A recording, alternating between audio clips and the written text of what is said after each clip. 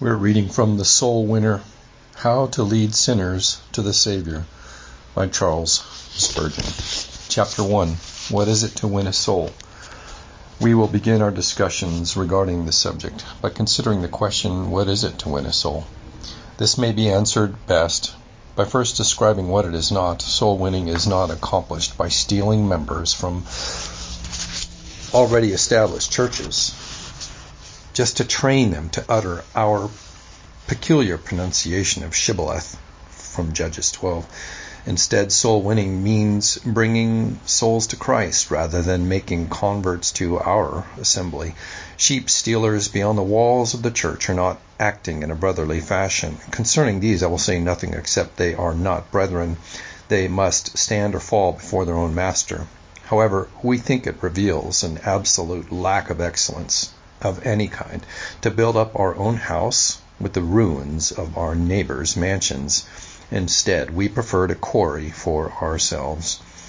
I hope we all identify with the large-hearted spirit of Dr. Chalmers when he was told that such and such an effort wouldn't be beneficial to the special interests of the Free Church of Scotland, although it might promote the general religion of the land. In response, he said, "What is the Free Church compared with the Christian good of the people of Scotland? What indeed is any church, or what are all the churches put together as mere organizations, if they stand in conflict with the moral and spiritual advantage of the nation, or if they impede the kingdom of Christ? It is because God blesses men through the churches that we desire to see them prosper, and not merely for the sake of the churches themselves. Unfortunately, there's selfishness involved in our eagerness to enlarge our own number of people.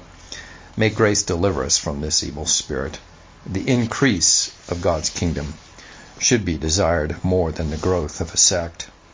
It would be a great trade to make a Paedo-Baptist brother into a Baptist because we value our Lord's ordinances. But rather, we should labor earnestly to raise a believer in salvation by free will into a believer in salvation by grace, because we long to see all spiritual teaching built upon the solid rock of truth and not upon the sand of imagination. At the same time, our far-reaching objective isn't the revision of opinions, but the regeneration of natures. We long to bring men to Christ and not our own peculiar views of Christianity. Our first concern must be that the sheep are gathered to the great shepherd. Afterward, we will have enough time to secure them for our various folds. To make proselytes is a suitable labor for Pharisees, but to bring men to God is the honorable aim of ministers of Christ. And others save with fear, pulling them out of the fire, hating even the garment defiled by the flesh. Jude, verse 23. Next, we don't consider soul winning to be accomplished by hurriedly penning more names to our church roll in order to show a good increase as a growing church at the end of the year. This is easily done and worth no more than the ink and paper used to record the roll. Yet there are those who go through great pains using their skills to bring about such an outcome. However, if such tactics are to be regarded as the beginning and end of a minister's efforts, the result will be deplorable. By all means, let us bring true converts into the church, for it's a part of our work to teach them to observe all things Christ has commanded. However, this is to be done to make true disciples and not Christians in word only. If we aren't careful to obey in this matter, we may do more harm than good at this point. The church is the body of Christ, and introducing unconverted persons into the church weakens and degrades it. For this reason, what seems to be an apparent gain numerically may be a real loss from God's point of view. I'm not among those who criticize statistics, nor do I think they produce all manner of evil. As a tool, they do much good if they are accurate and if men use them lawfully. It's a good thing for people to become aware, through statistics, of a decrease.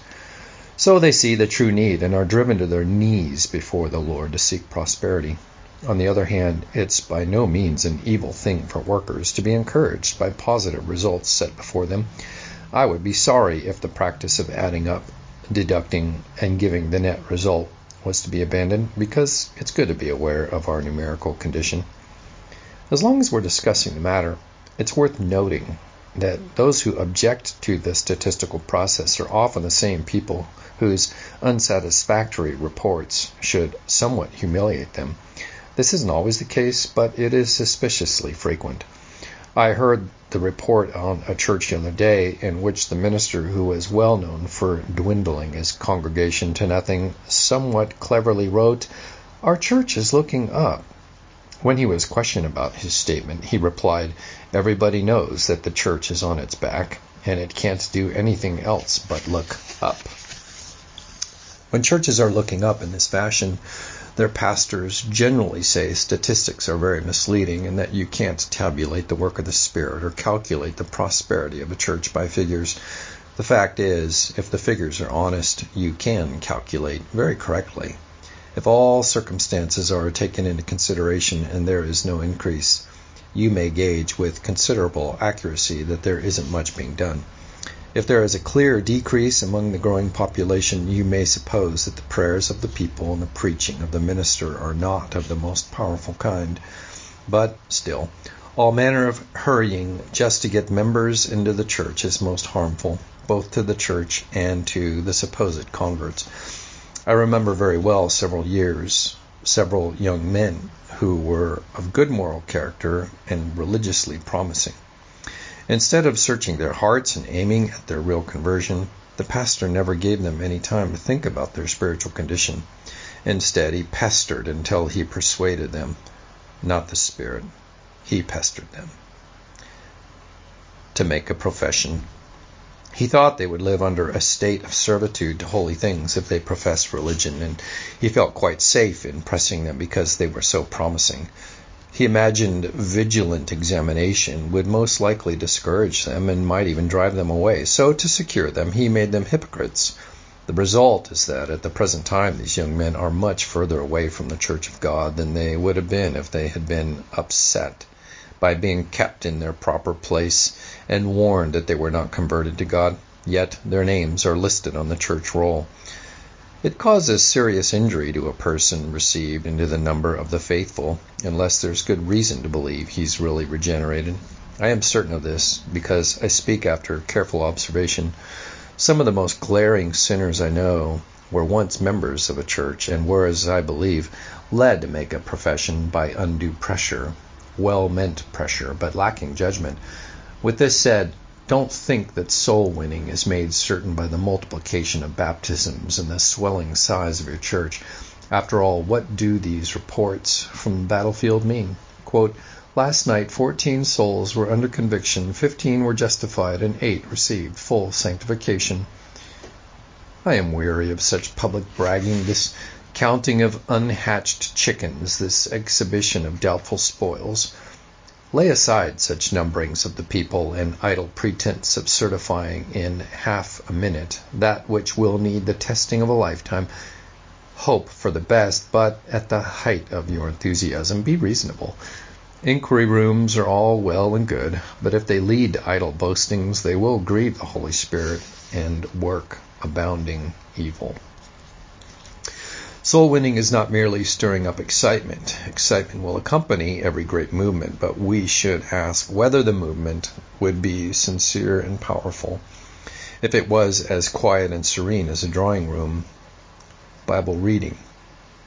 You can't very well blast great rocks without the sound of explosion, nor fight a battle and keep everybody as quiet as a mouse. On a dry day, a carriage doesn't move along the road without creating some noise and dust. Friction and stimulation are the natural results of force and motion. So when the Spirit of God moves and men's minds are stirred, there will be certain visible signs of the movement. However, these signs must never be confused with the movement itself. If people imagine that stirring up dust is the object of a carriage rolling by, they can take a broom and quickly raise as much dust as 50 coaches. However, they will be committing a nuisance rather than bestowing a benefit. Excitement is as incidental as the dust, and it is not for one moment to be aimed at. When the woman swept her house, she did it to find her money, not for the sake of raising a cloud of dust. Or what woman having 10 drachmas, if she loses 1 drachma, does not light a lamp and sweep the house and seek diligently until she finds it? Luke 15:8. Don't aim for sensationalism and effect. Flowing tears and streaming eyes, sobs and outcries, crowded after meetings, and all kinds of confusion may occur and might be accepted as attributes of genuine feeling, but please don't plant their fabrication. Very often when converts are born in excitement, they die when the excitement is over. They are like certain insects, which are the product of an exceedingly warm day and die when the sun goes down. Certain converts live like salamanders that find themselves in the fire. They expire at a reasonable temperature. I don't delight in religion which needs or creates an impulsive, hot-headed convert. Give me godliness which flourishes upon Calvary rather than upon Vesuvius. The greatest zeal for Christ is consistent with common sense and reason, while raving, ranting, and fanaticism are products of another zeal which is not according to knowledge. Romans 10:2. We prepare men for the secluded gathering of the body of Christians who have one common faith and discipline, and not for the padded room at Bedlam. No one is sorrier than I that a caution like this is needed. But as I remember the wandering thoughts and whimsical purposes of certain wild revivalists, I can say less than this, and in fact could say a great deal. I can't say less than this, and in fact I could say a great deal more. What is the real winning of a soul for God? Since this is done by a means to an end approach, what are the processes by which a soul is led to God and salvation? I take it that one of the main actions consists in instructing a man that he may know the truth of God. 2 Timothy 2:25. Instruction in the gospel is the beginning of all real work upon men's minds. Go ye therefore and teach all nations, baptizing them in the name of the Father and of the Son and the Holy Spirit, teaching them to observe all things whatsoever I have commanded you. And behold, I am with you always, even unto the end of the age. Amen. Matthew 28:19-20. Teaching begins the work and crowns it too. The gospel, according to Isaiah, is, incline your ear and come unto me. Hear, and your soul shall live, Isaiah. In fact, to instruct them. We are sent to evangelize or preach the gospel to every creature, and that is not done unless we teach the great truths communicated by God himself. The gospel is good news. To listen to some preachers, you would think the gospel was a pinch of sacred snuff to make them wake up, or a bottle of fiery spirits to excite their brains. It's nothing of the kind. It is news. There is information in it. It includes instruction concerning matters men need to know, and statements calculated to bless those who hear it. It's not a magical incantation or a charm. It isn't a force that consists of a collection of sounds. It's a revelation of facts and truths which require knowledge and belief. The gospel is a reasonable system, and it appeals to men's understanding. It's a matter for thought and consideration. And it appeals to the conscience and the power of reflection. Consequently, if we don't teach men something, we can shout, believe, believe, believe, but what are they to believe?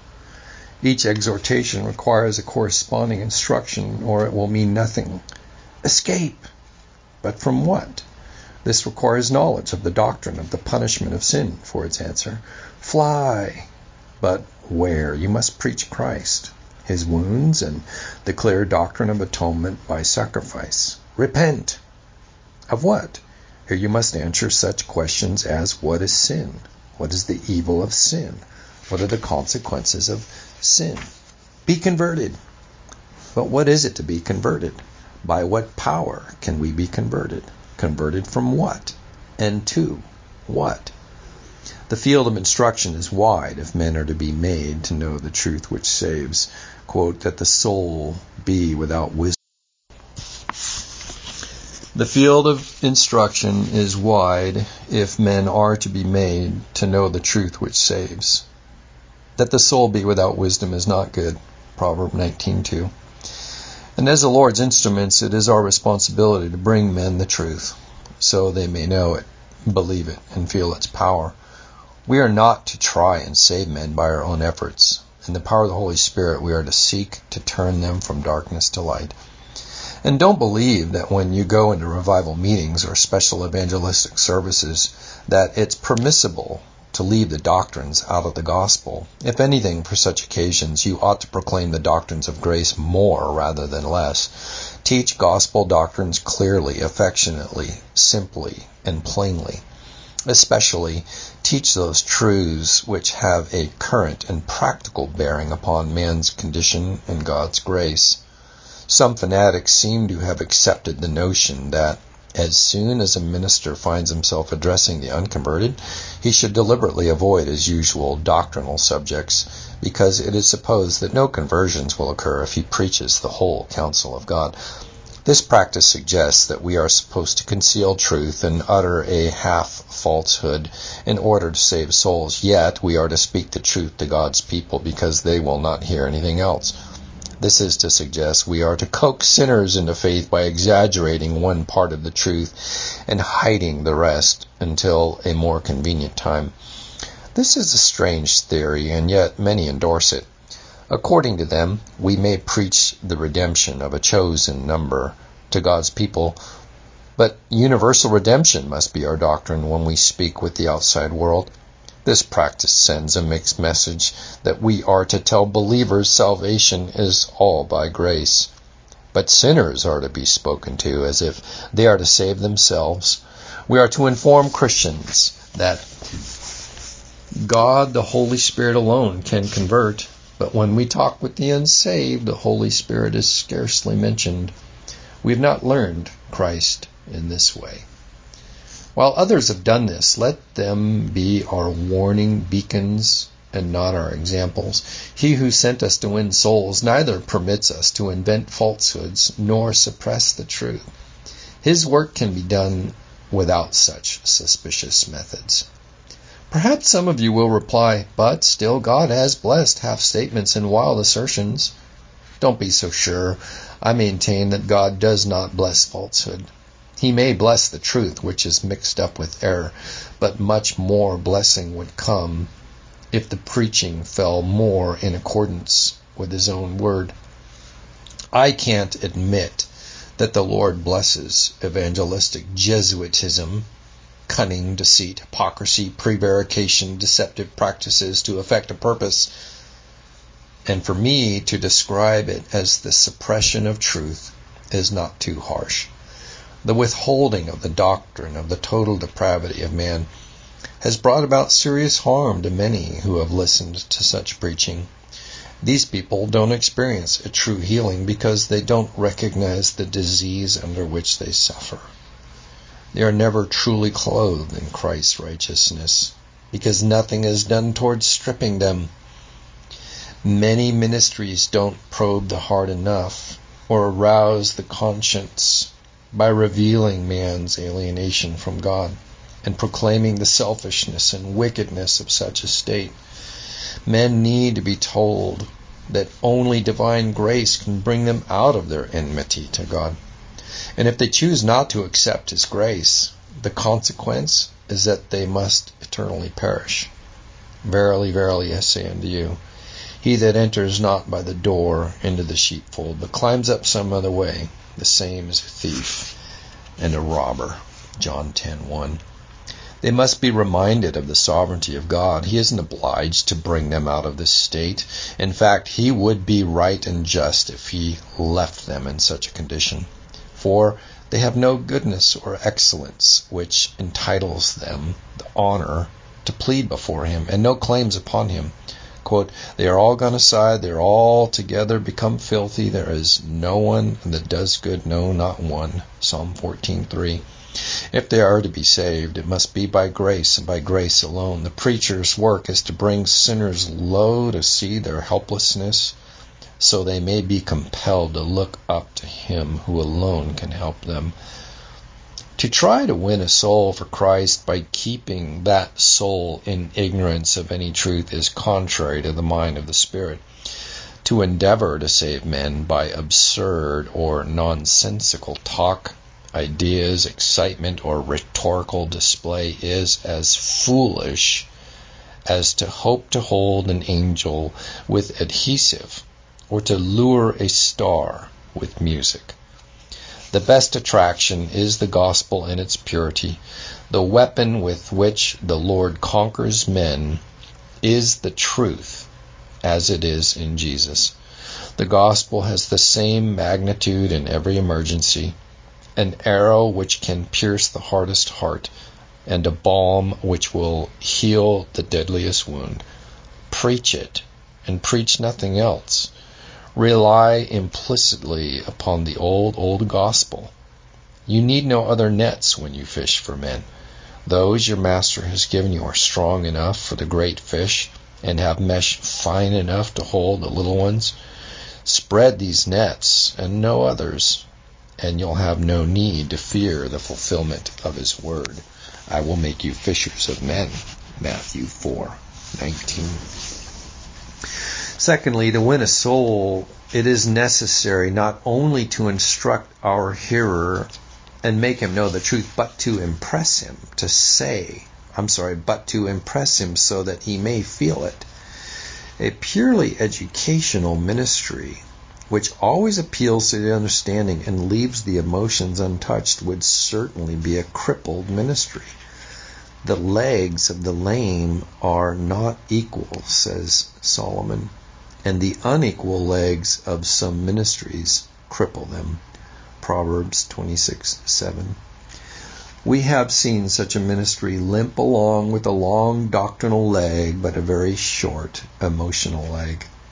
It's a horrible thing for a man to be so doctrinal and cerebral that he can speak coolly of the doom of the wicked. He experiences no anguish of heart to think of the ruin of millions of people. That's horrible. I hate to hear the terrors of the Lord proclaimed by men whose hard facades, harsh tones, and unfeeling spirit betray a sort of doctrinal dryness. All the milk of human kindness is dehydrated out of them, having no feeling himself. Such a preacher stirs no one. People sit and listen while he keeps to dry, lifeless statements until they come to value him for being sound, founded in truth.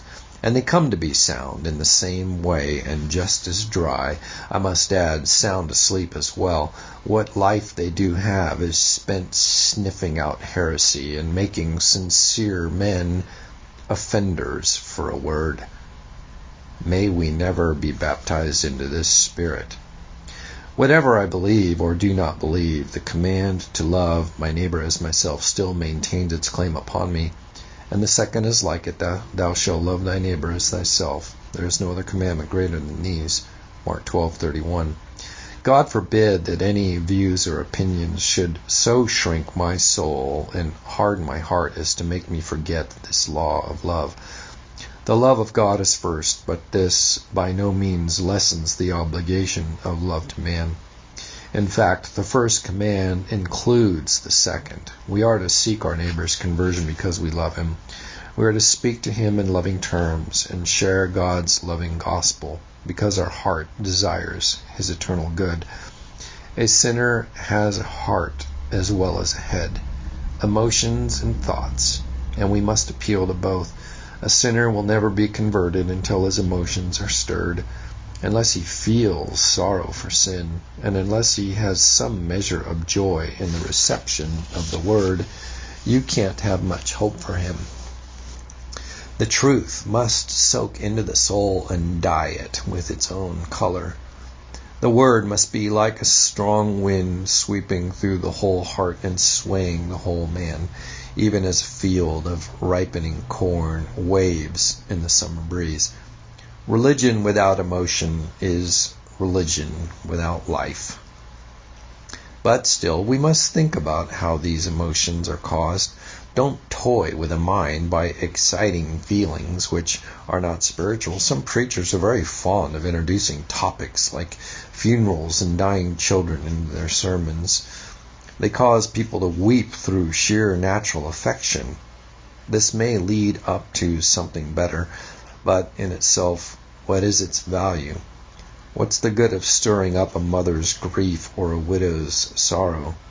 I don't believe our merciful Lord sent us to make men weep over their departed relatives by digging their graves again and recounting past scenes of bereavement and woe. Why should he? Granted, you may utilize the deathbed experience of a departing Christian or of a dying sinner for proof of the state of reconciliation to God through faith in the one case and the terror of conscience in the other. However, it's through the facts and not the illustration that good must arise. In and of itself, natural grief is of no use. It's a distraction from more important thoughts and a price too great to exact from tender hearts. Unless we can repay them by grafting lasting spiritual impressions upon the stock of natural affection. What a splendid sermon, full of qualities that evoke sadness, said one who heard it. But what's the practical outcome of this sadness? A young preacher once remarked, "Weren't you greatly struck to see such a large congregation weeping?" "Yes," said his sensible friend, "but upon reflection I was more struck that they would probably have wept more at a play." This is exactly what I'm talking about. The weeping in both cases may be equally insignificant and useless. I saw a girl on board a steamboat reading a book. She cried as if her heart would break, but when I glanced at the title, I saw it was only one of those silly, cheap novels which load our railway bookstalls. Her tears were an absolute waste of moisture, and so are those produced by mere pulpit, tale-telling, and deathbed images. If our hearers weep over their sins because Jesus let their tears flow in rivers, that is one thing. But if their sorrow is merely a natural response and not all spiritual, what good is it to get them worked up and weeping? While there might be some worth in making people joyful, when it comes to sorrow, there is enough in the world. So what is the use of creating needless misery? What right do you have to go through the world pricking everybody with your sharp surgical instrument just to show your skill in surgery? A true physician only makes incisions to bring about cures, and a wise minister only excites painful emotions in men's minds with the distinct object of blessing their souls. You and I must continue to drive at men's hearts till they are broken. Then we must keep on preaching Christ crucified till their hearts are committed. When this is accomplished, we must continue to proclaim the gospel till their whole nature is brought into subjection to the gospel of Christ. Even in these preliminary aspects of soul winning, you will need the Holy Spirit to work with you and through you. This need will be even more evident when we advance a step further and speak of the new birth itself, in which the Holy Spirit works in a style and manner most divine. I have already asserted that both instruction and feelings are necessary to soul winning, but they are only a means to the desired end. A far greater work must be accomplished before a man is saved. A wonder of divine grace must be worked upon the soul, a work far beyond anything which can be accomplished by the power of man. While we would be pleased to win people for Jesus, the truth is, except a person be born again from above, he cannot see the kingdom of God. John 3:3. The Holy Spirit must regenerate the areas of the mind which pursue accomplishment, attainment, and ultimate purpose. Without the Holy Spirit, affections regarding such things can never bear eternal happiness. People must be made alive into a new life and become new creatures in Christ Jesus. Therefore, if anyone is in Christ, they are a new creation. Old things are passed away. Behold, all things are made new. 2 Corinthians 5:17. The same energy which accomplishes resurrection and creation must put forth all its power to bring forth this new life, for nothing short of this can meet the need. Jesus answered and said unto him, Verily, verily, I say unto you, except a person be born again from above, he cannot see the kingdom of God. John 3:3. They must be born again from above. At first, this might seem to put human activity completely out of the picture, but turning to the Scripture, we find nothing to justify such an implication. In fact, the tendency found in Scripture is quite the opposite. In Scripture, we find the Lord to be all in all, but we also find no hint that we should disregard his use of willing servants. The Lord's supreme majesty and power are seen all the more gloriously because he works in different ways and through different means.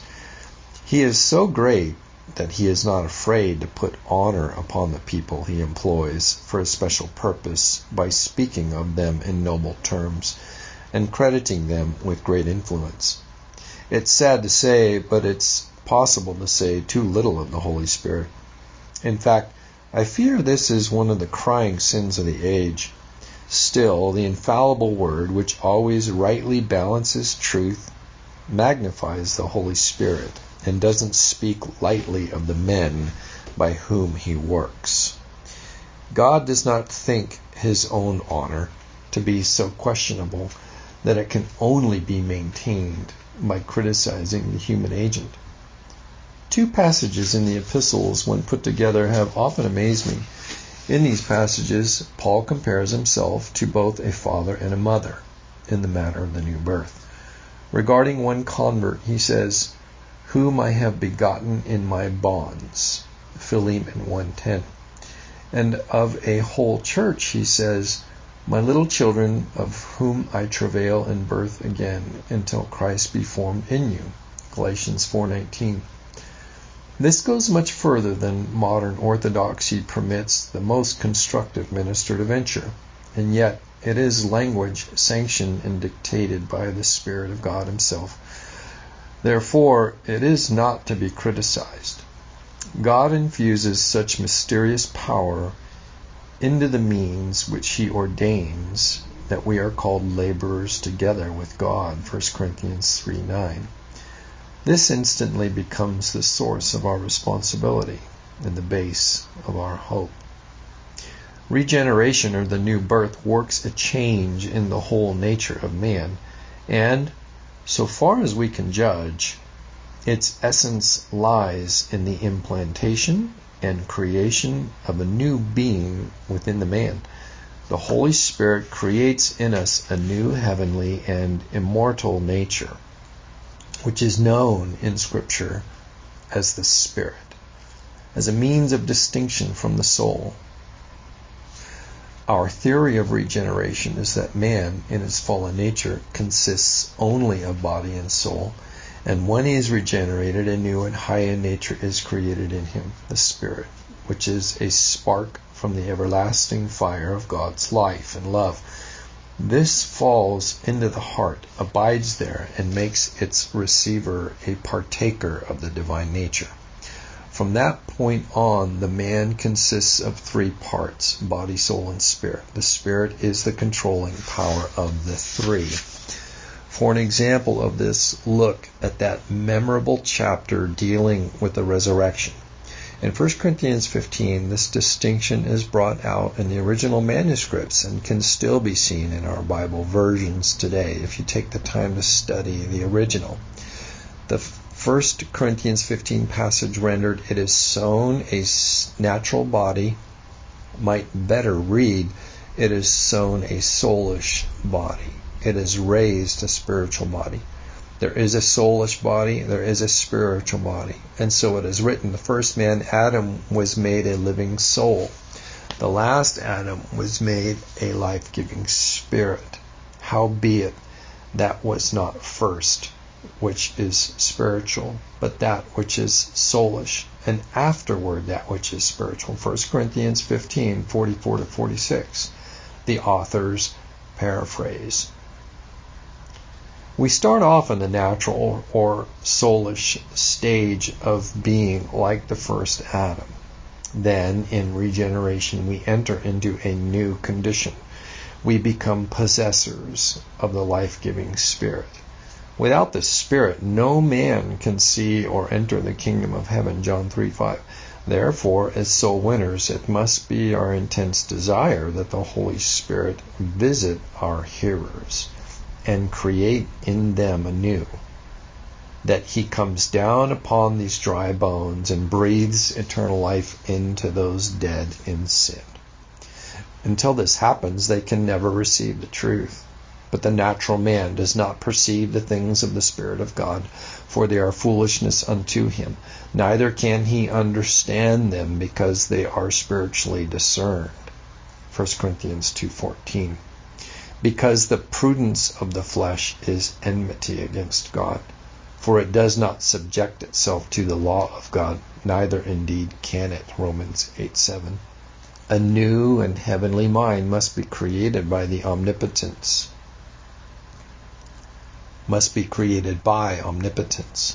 Otherwise, the man must abide in death. You see, we have a mighty work before us, a work which we are totally incapable of in and of ourselves. No minister of Christ can save a soul, nor can all of us put together accomplish this feat. In fact, it is impossible for all the saints on earth or in heaven to work regeneration in a single person.